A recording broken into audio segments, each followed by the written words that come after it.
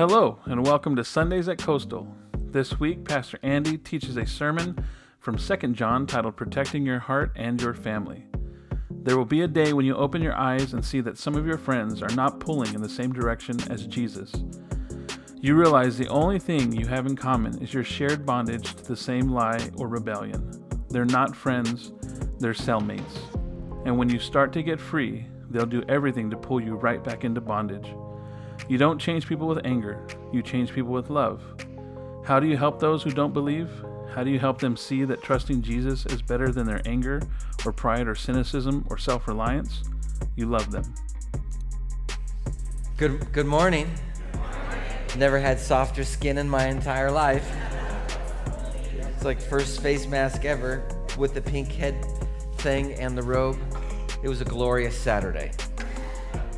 Welcome everyone. I'm so glad you're here. If you're new or visiting with us for the first time, welcome. I know there's a whole row of people from Bakersfield. We love you and we forgive you. And so glad that you're here this morning. And again, for all those who are watching online, we're so glad you guys are here. Hey, every single week we remind ourselves of what we believe. The things that we believe in our church focus us. They determine what we spend our money on as a church. They determine how we hire people. They determine our future. When our elders think and pray about what we want to do in the future, it's all focused on this. So every single week I introduce this, and just like always, I'll do it again for us. And it's a reminder for us that this is the foundation of our lives that we see all throughout Scripture. It's the foundation of what we see in the gospel. And it becomes an opportunity for us to enter in to the life that Jesus has for us. So there is always hope beyond our brokenness. Always. All of us come here with wounds, and we are not defined by our wounds, but we are defined by the one who heals our wounds. Amen?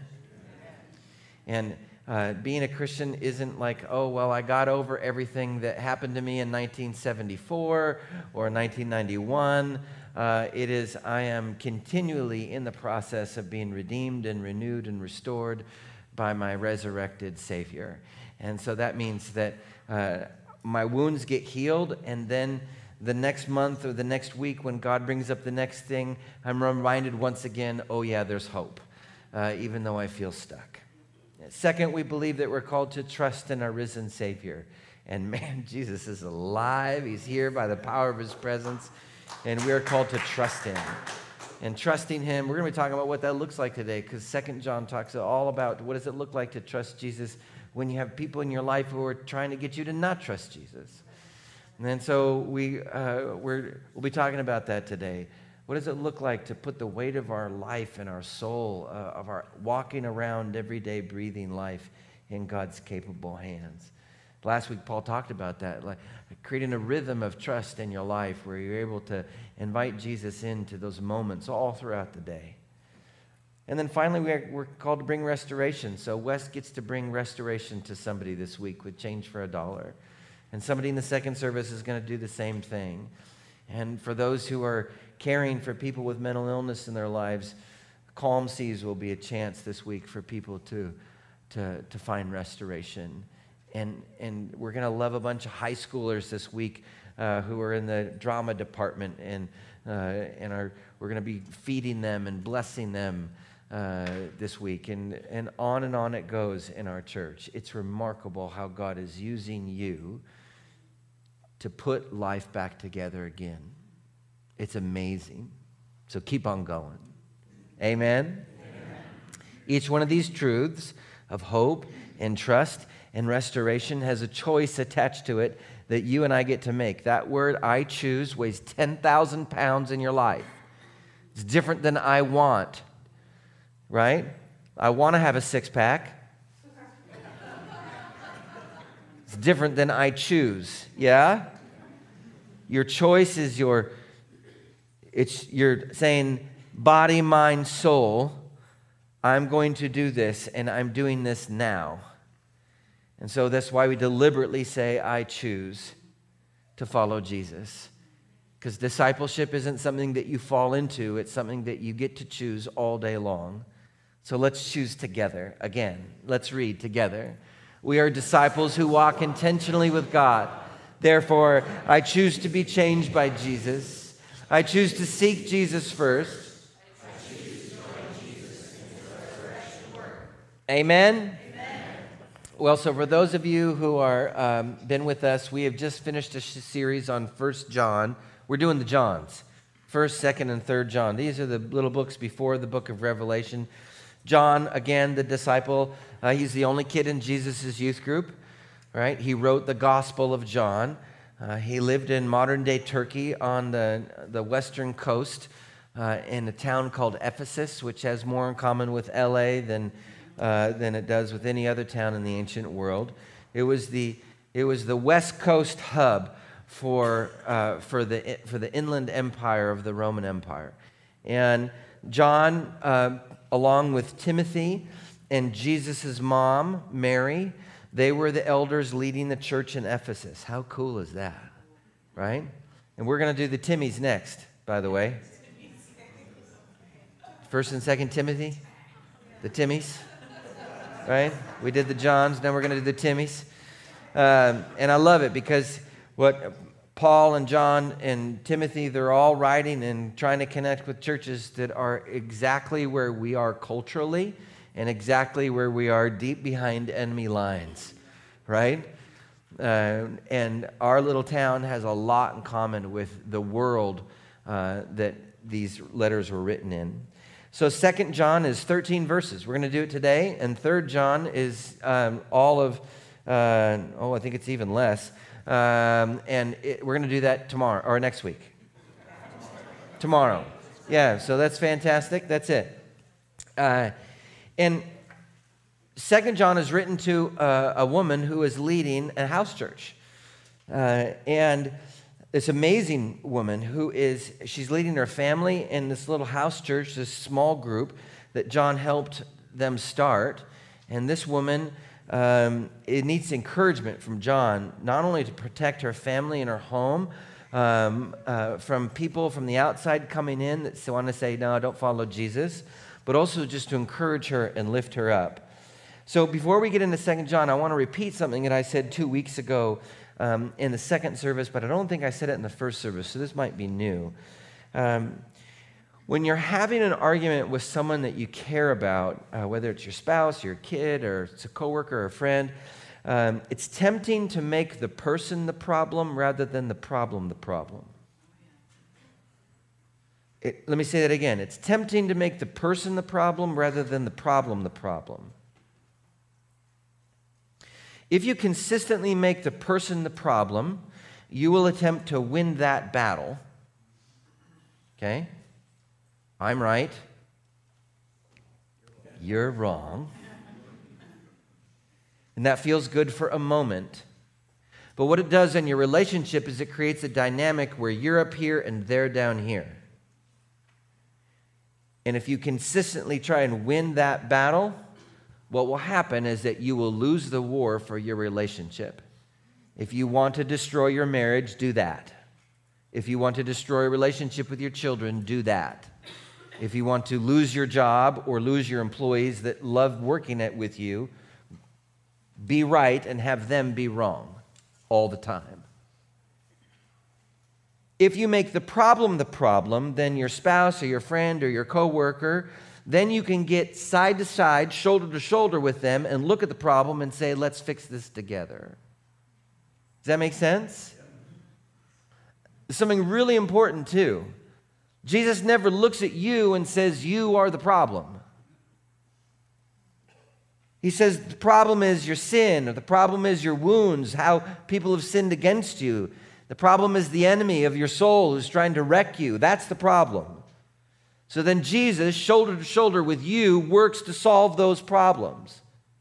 Often we think that there's me and I'm the problem and I have to deal with this mound of sin in my life before I can get to Jesus, and that's not the gospel. That's called religiosity, and we don't do that here. Jesus stands shoulder to shoulder with you as your advocate, as your Savior, as your Redeemer, as your friend. You're already in. He's already forgiven you. You've already been reconciled to Him because of what He's done, not because of what you've done. And He says, let's work on the problem. You're not it. Your problem is the problem. And we're just going to make that the focus that we work on one at a time, gently today. Does that make sense?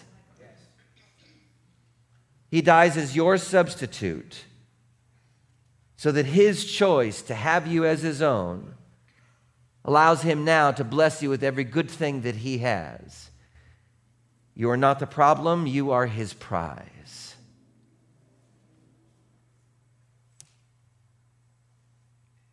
See, when your problems are the problems and Jesus is with you, right next to you, then all of a sudden, you don't feel alone. You don't feel ashamed. You feel loved.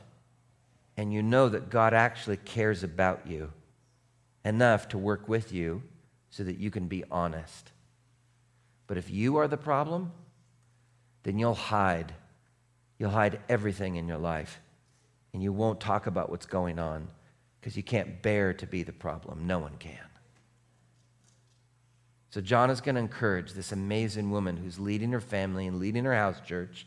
He's going to encourage her, and he's going to help her see the difference between the two, but he's also going to build her up so that she can be a blessing to her family and her church. And isn't that what we all want? Amen? Okay, so let's pray. Jesus, help again, everything opposed to Christ, leave this house. Leave this church. If we're listening at home, leave our home, leave our car, wherever we are. Leave us now in the name of Jesus and go to Jesus to be judged. Father, renew our armor.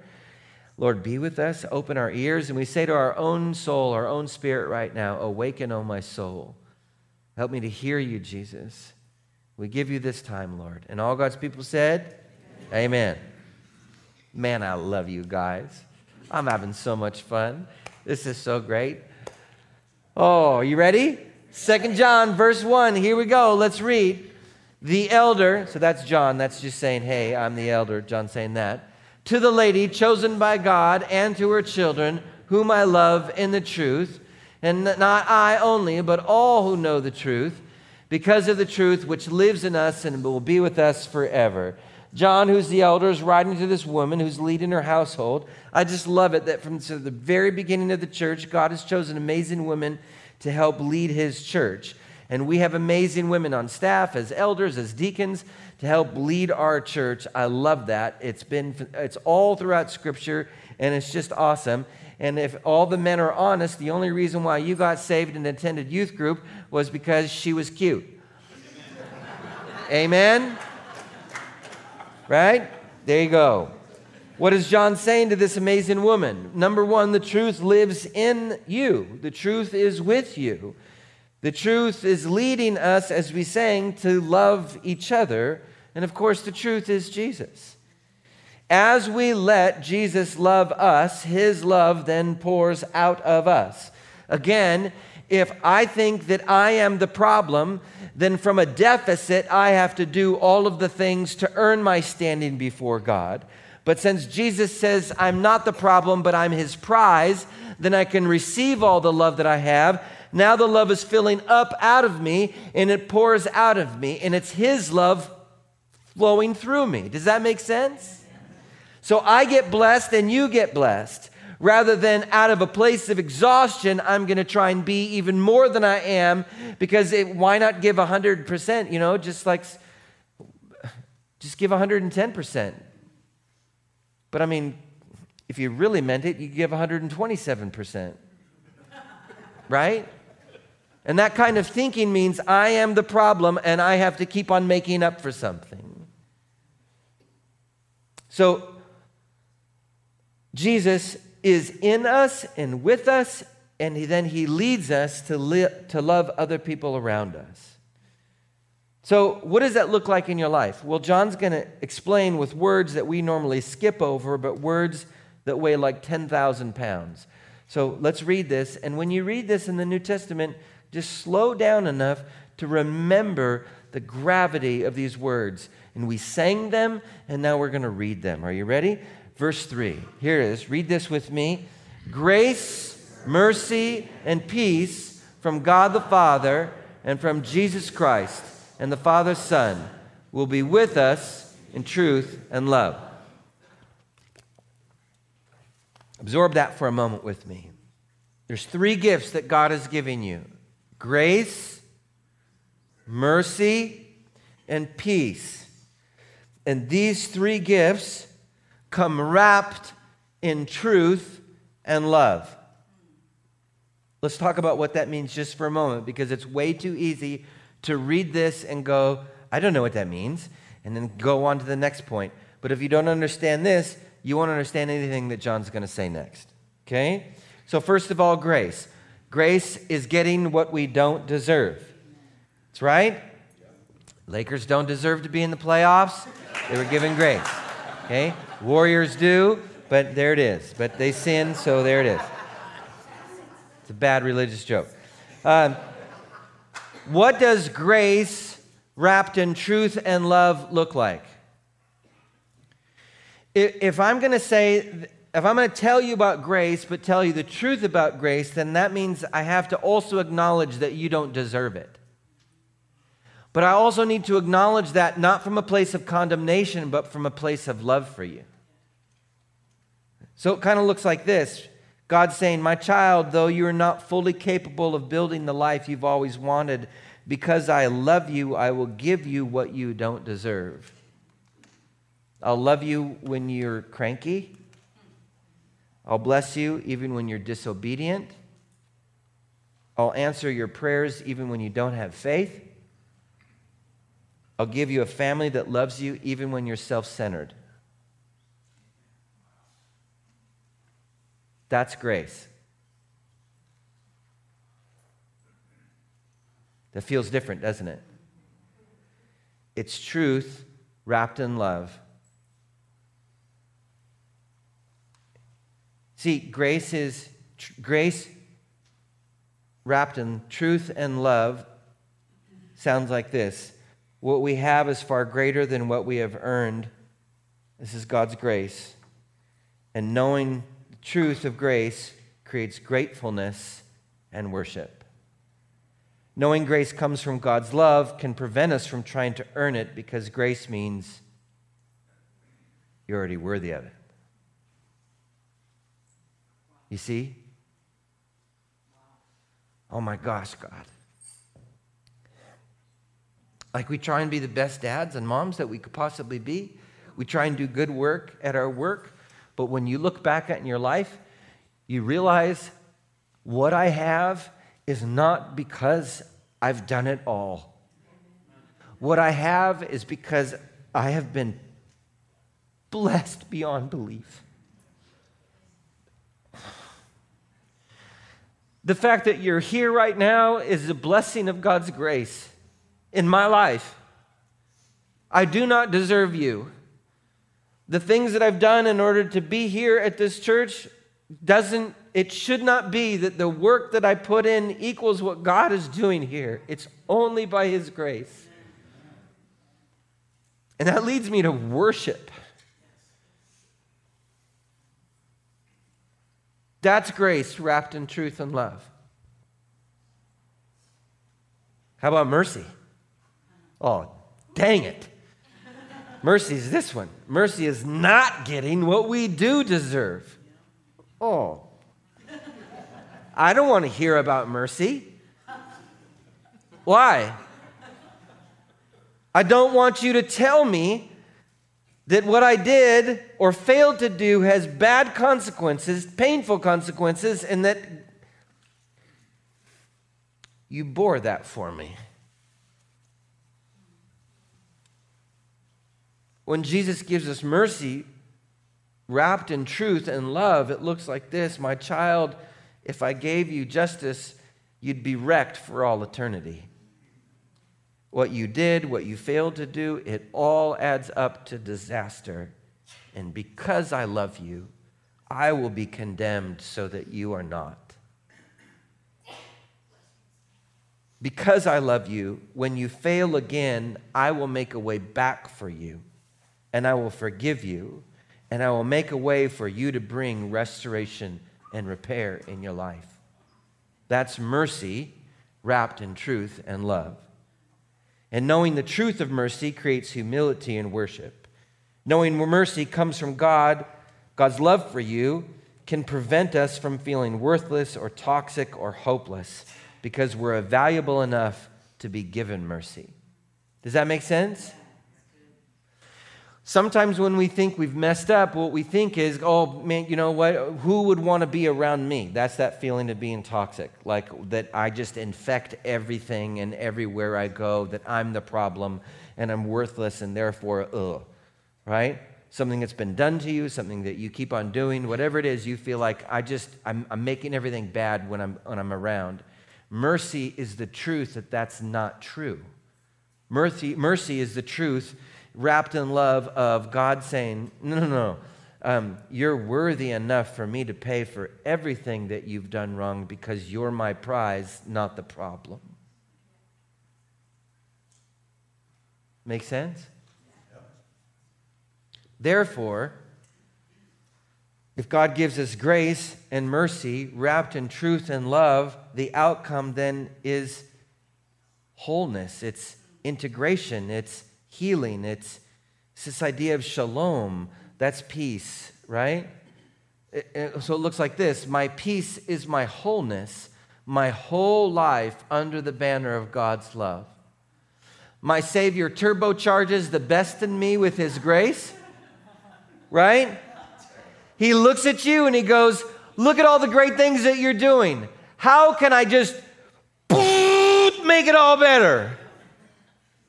It's like, I want to pour gasoline on that awesome fire. Let's go, right? It's like, how can I invest in that? They gave me this much, sweet. I'm going to turn this much into... I'm going to take your mustard seed and move a mountain with it.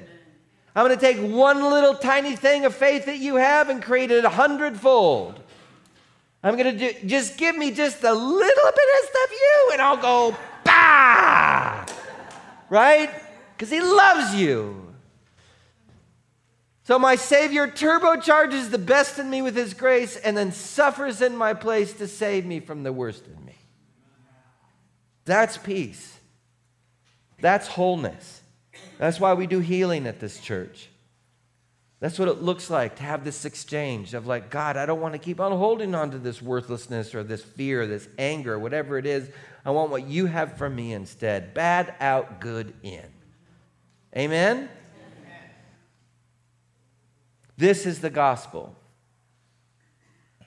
God's giving you mercy and grace, and it leads to your peace. So, man, stop resisting it. Preaching to me. Stop resisting it. I don't want grace because I want to earn it. That's dumb. You know what I can build with my own mighty hands? Not much. Seriously. Get tired after like 25 minutes. I need a break. Is it lunch yet? I measure 3 times. I cut 4 times. Waste material, miss opportunities. Can't add 3 numbers at the same time. Have no idea how to learn from my mistakes. Like I am.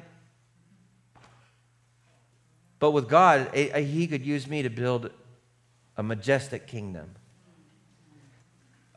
Stop avoiding responsibility. Look, when you accept mercy in your life, that means that you have to take radical responsibility for everything that you have.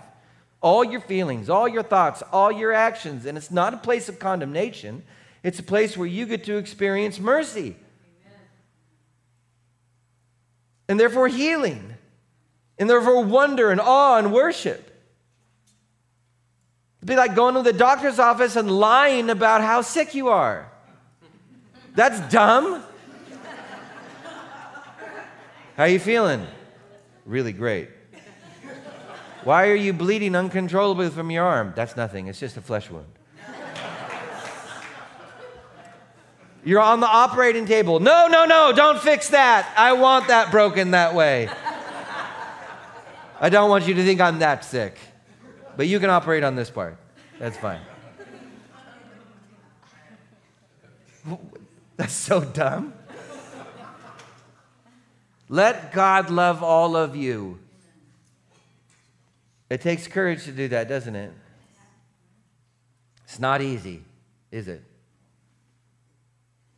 And let's be honest, not everybody's going to do this. Not everybody in your family is going to sign up for this, and your friends aren't going to sign up for this. Not everybody in your life is going to say, oh, yes, I want to take full responsibility for my life. I'm willing to be called out. Oh, yes, I'm willing to surrender. Oh, yes, I'm willing to give up all of my lusts and all of my desires and all of my wantings to be God and for God not to be God so that I can trust Jesus. Not everybody in your life is going to want to do that. This is why John writes in verse 4, it has given me great joy to find that at least some of your children are walking in the truth, just as the Father commanded us.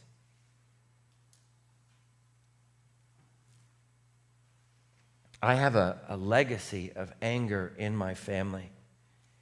And anger is the tool that my family has used to avoid grace and mercy.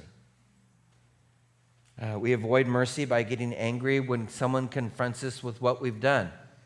Hey, Andy, back off! You're the... You ever do that? Somebody starts confronting you and you immediately start thinking, yeah, but you. Oh, we're going to play the confrontation game? Well, let me tell you all your stuff, right? I might have done 2 things wrong, but I can name 6 things wrong that you've done right now. So, scales of justice, I win. You're the problem, not me. Ha! What am I doing? I'm using anger as a tool to try and avoid mercy. I don't want to be confronted on my stuff, and so I get mad. I avoid grace by using anger as the tool to be hyper-productive. I don't like feeling this way, and so I'm going to get mad. But see, anger is a blazing hot fire, right? That's why in the Inside Out, anger is a fire, and it burns hot and fast. And so if you use anger as the tool to avoid grace, you know what you're going to do? You're going to go, I'm going to get stuff done right now. And then it fizzles out, and you're like, I'm so tired. And all your projects to save and fix yourself end real quick. Can you relate? Anger is a tool that God gives you. It's an emotion that is from God. God gets angry too. And its sole purpose is to move you so that you can protect irreplaceable people. That's it. It is a short-term fuel. It is rocket fuel that you put in a funny car to go 500 miles an hour, a quarter mile down a strip. It is not long-term fuel. Those engines in a funny car, they last, you know how many miles? 12. 12 miles. You cannot use anger as a fuel to get things done for your life. You will burn everything down around you. Anger isolates, anger hurts, anger exhausts, anger keeps everyone away. And it's also really easy to be angry and to not know that you're angry. I'm not angry. I'm fine. I feel happy all the time. And we don't want to admit that we're angry. Women don't want to admit that they're angry at all. It's really hard for women to admit that they're angry because then that would mean that you're a... And nobody wants... Right? That's a bad word. You're a bad word. And thank you, Alan. You saved my job. And but literally, that word is used to classify women who have the normal emotion of anger. And it's a travesty.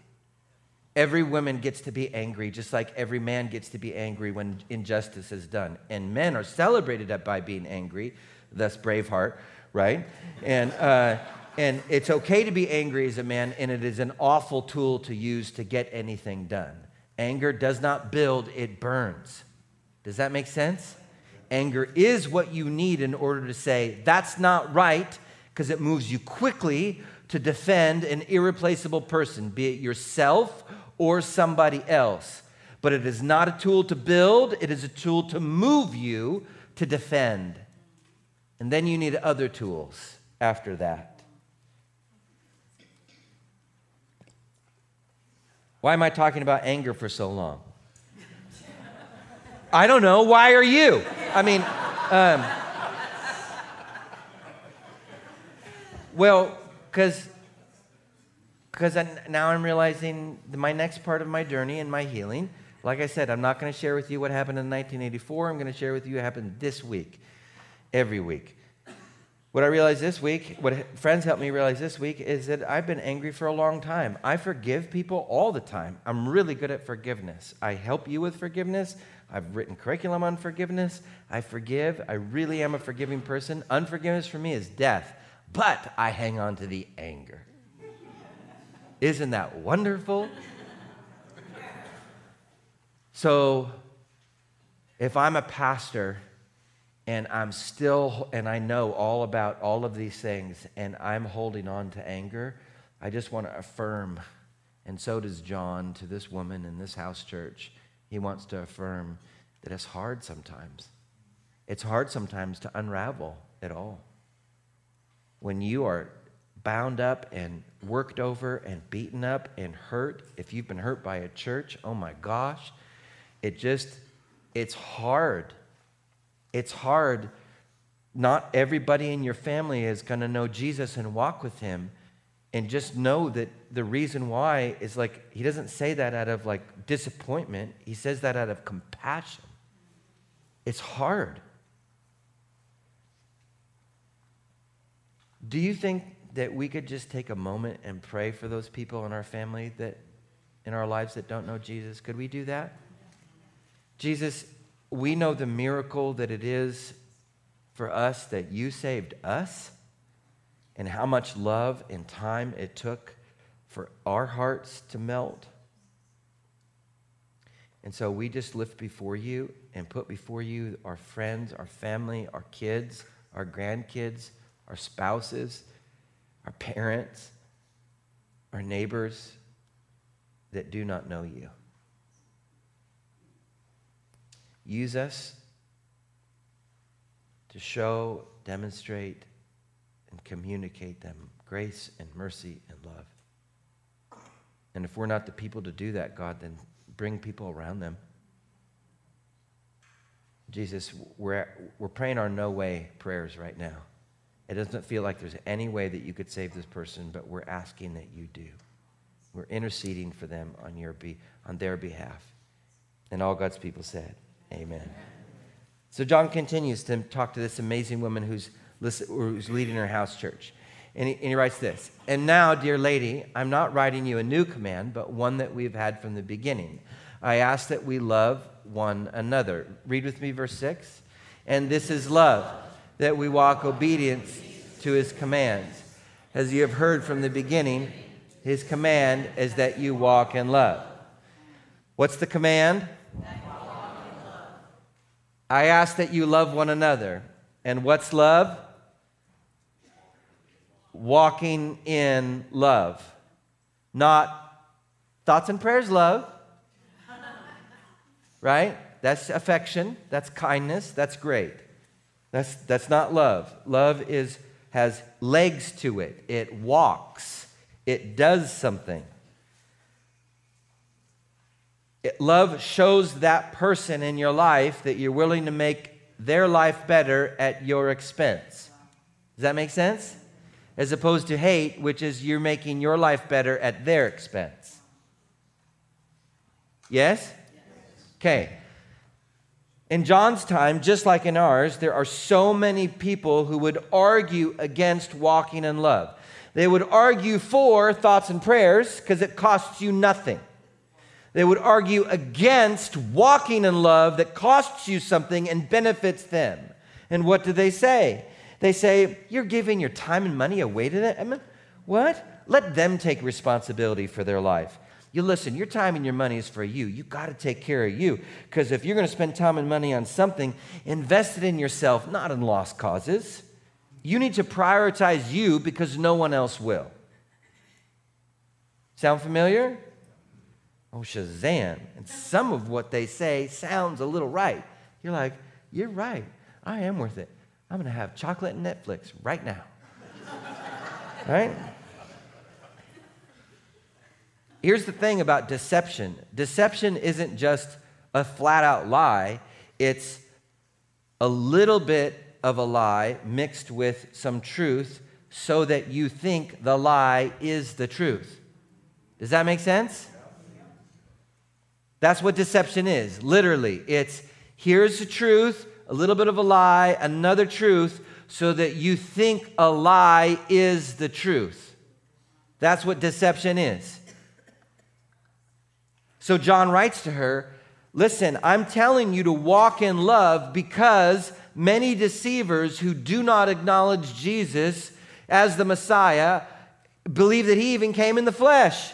Jesus is this floating nice idea. They've gone out into the world, and any such person is the deceiver, and they are against Jesus Christ. They're anti-Christ. They want something else to save. Just buy that Lexus. It'll save you. Eat that food. It'll save you. Drink that drink. It'll save you. Make that amount of money. It'll save you. Have that position of power. It'll save you. Have this much invested by this age. It will save you. Watch out that you do not lose what we've worked for, but that you may be rewarded fully. It is so hard to keep on loving even when people don't respond. I just heard amen from 11 people who know exactly how I feel. The rest of you need to say amen. It is so hard to keep on loving someone even when they don't respond how you want them to. Amen. Yeah. It's easy just to go, you know what? Lost cause. I'll just take care of myself. Nah. I'm going to thoughts and prayers that guy. Done. Right? So John says, don't lose Jesus. Keep your heart on him, talking to him, receiving his love in your times of prayer and worship. Then give that love away as you love others well. Don't stop. When other people hurt us, what do we think we do? What do we think? We think, oh, God, how could you allow that? Why are you so mean? And God's like, I'm not. They chose it. Why are you blaming me? And we're like, well, you should have stopped and taken away their free will so my life couldn't be hurt. And Jesus is like, well, then I should have taken away your free will. And you're like, back off! And then we blame God, and what do? We stop praying. And John is saying to her, don't lose Jesus. Keep on keeping him at the center of your life. Keep on receiving his love so that you can give away, even when you get hurt, even when people don't respond the way you want them to. Don't stop keeping on. Keep Jesus at the center. Then John gives practical, amazing warning to this woman. Anyone who runs ahead and does not continue in the teaching of Christ does not have God. Whoever continues in the teaching has both the Father and the Son. If anyone comes to you and does not bring this teaching, do not take them into your house or welcome them. So if someone's coming into your life and saying, you know what? This whole Jesus thing, it's not working for you. You got to love yourself. You know, this whole pray and trust and then love others well. That's dumb, man. All it's doing is costing you. You should just take care of yourself. If that person is coming into your life, do not take them into your house or welcome them. What the heck, John? Why are you so harsh? The words John uses, like take them in or welcome, have a very specific flavor in John's time. John is saying this: if you know they're completely rejecting Jesus, don't give them a platform to speak in your house church. Don't let them preach.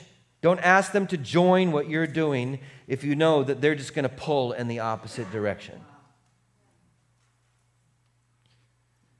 Some of you take criticism from people that you would never take their advice from. What are we doing? Why do we do that? Why do I care? If I won't take their advice, why do I care about their criticism? Look, we've all had family members or friends who've pulled in the exact opposite direction Jesus wants us to go, and it's awful.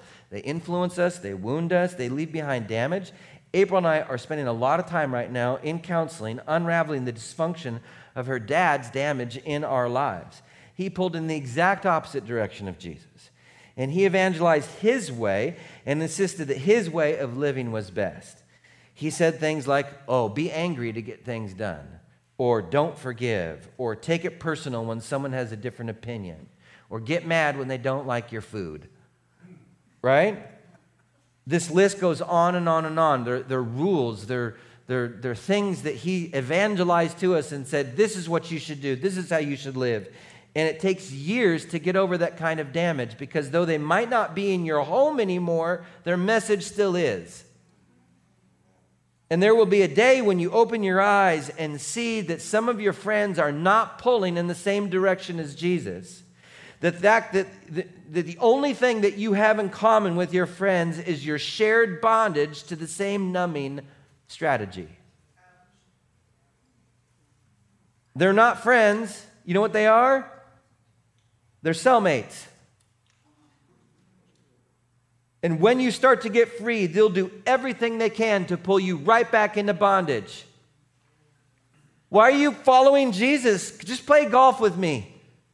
Why are you following Jesus? Just drink this, take this, smoke this, snort this. Why are you following Jesus? That's dumb. Let's just build this thing together. Why? They'll pull you back in. This is why John says, don't welcome them. Don't take them in. Don't welcome their bondage. Don't take in their thinking into your heart. Now, John knows that a letter isn't going to help this woman. He wants to visit, so he says this. Oh, look, I have much to write to you, but I don't want to use paper and ink. Instead, I hope to visit you and talk with you face to face so that our joy may be complete. And you read these verses and you're like, well, that's nice, sentiment. But look at what John is saying. We need each other's presence. Unraveling and getting healed from the damage people have created in your life, or have created, or are currently creating, takes a lot of face-to-face conversation. You know what I'm saying? You don't get over that alone. It's so confusing when you first start figuring out that you've been deceived. Let me give you an example from my own life. Can I? Would that be okay? Great. Just 2 more minutes and then I'll land the plane, I promise. For years, anytime I would make a mistake, intentional or not, if someone got frustrated or angry with me, whether their frustration or anger was reasonable or not, I would apologize 17 times. I would get in a sack of self-hatred and condemnation, and then I would show for a day or two that I was really, really, really sorry, and I was miserable to be around. And I had a friend, two. Debbie was one of them. Her husband, Dave, was another. They said, what are you doing? Why are you doing this? This is dumb. Why are you doing this?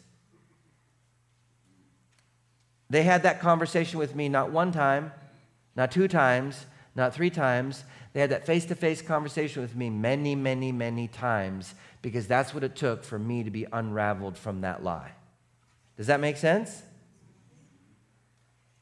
It took a lot more conversations to realize that the behaviors that I've inherited from my parents or from April or from her dad, or that anger that I've been working hard to stop that irritant in my life, it's taken a lot of face-to-face conversations. And that's what John is saying. I can't wait for you to be face-to-face, because we got to talk this out. We got to hash it through, because you and I, we all have irritants in our life right now, right? They're probably sitting right next to you.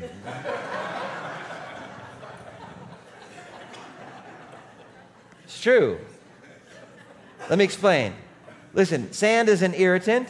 If you get sand in your eye and you don't do anything about it, you'll get an infection. If you don't do anything about that infection, you could lose your sight. But sand in an oyster doesn't cause blindness, it creates a pearl. Okay? So sand, we think that sand is the issue. Right? We think, oh, that's the irritant. We think, my spouse, they're the irritant. We want to make the people in our lives the problem. But that's not the irritant. They're not the irritant. Your choice of how to respond is the issue. Are you going to go blind with your anger, or are you going to make something beautiful about what's happened in your life? Now, I used to go blind with my dysfunctional response of getting in a sack and apologizing 17 times and making myself terrible and then making it impossible for anybody to be around me for days on end.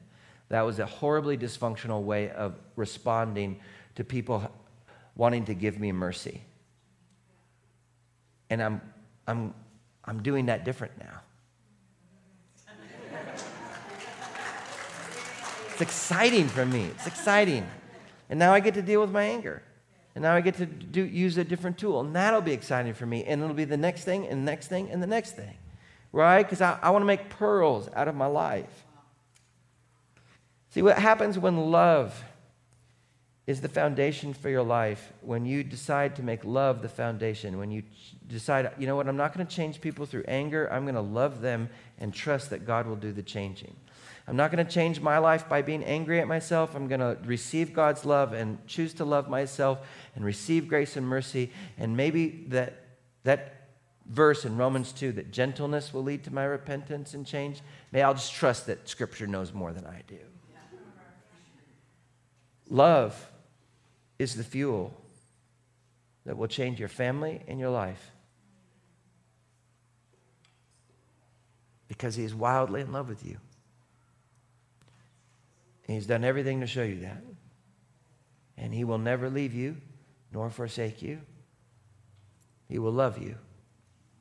Jesus will love you. And He loves you right now. So if you have someone in your life who's determined to pull you away from Jesus, it's okay to say no. It's okay to put up boundaries. It's okay not to welcome their message or their bondage into your life. And the response isn't to thoughts and prayers them. It's to be able to love them. And it's going to take face-to-face conversation to figure out how to do that well. But that's why we got each other. Let's pray. Jesus, would you bless and seal all the good things that we've sung and talked about today in our hearts? I just pray against all the enemy's plans to rob, steal, or destroy what you've done here today, Jesus. I pray that you would help us, deliver us from anger, Lord. Deliver us from just putting people in a place where we would either welcome their bondage and not even think twice about it, or, God, that we would just stop loving because they're not doing what we want them to do. Lord, we're desperate for your grace and mercy. And we're so grateful that you give it to us in truth, wrapped up in love. So I pray freedom for my friends today and growth for my friends today. Bless all that you've done in their hearts. We love you, Jesus. And all God's people said, amen. And to show you love this morning, we have donut holes for you. Would you stand for the benediction? Don't forget, Table Talk is across the street. It'll start in about 10 minutes. If you want prayer, please come forward for it. Now may the Lord bless you and keep you. May the Lord make his face to shine upon you and be gracious to you. May the Lord lift up his countenance, that's his delight in you, and give you the peace that passes all understanding. In the name of the Father, the Son, and the Holy Spirit. And all God's people said, amen. Have a great day, guys. Go in peace. Pastor Andy Rock is the senior pastor of Coastal Community Church. It's located in Grover Beach, California, and serves communities across the Central Coast. Join us online each week on Sunday morning at 9 a.m. for our weekly live stream. We also have 2 in-person services at 9 a.m. and 10:40 a.m. in our sanctuary. Coastal Community Church is located at 1830 Farrell Road, Grover Beach, California. For more information, visit our website, www.mycoastal.org. Thanks for joining us, and I hope you have a great week.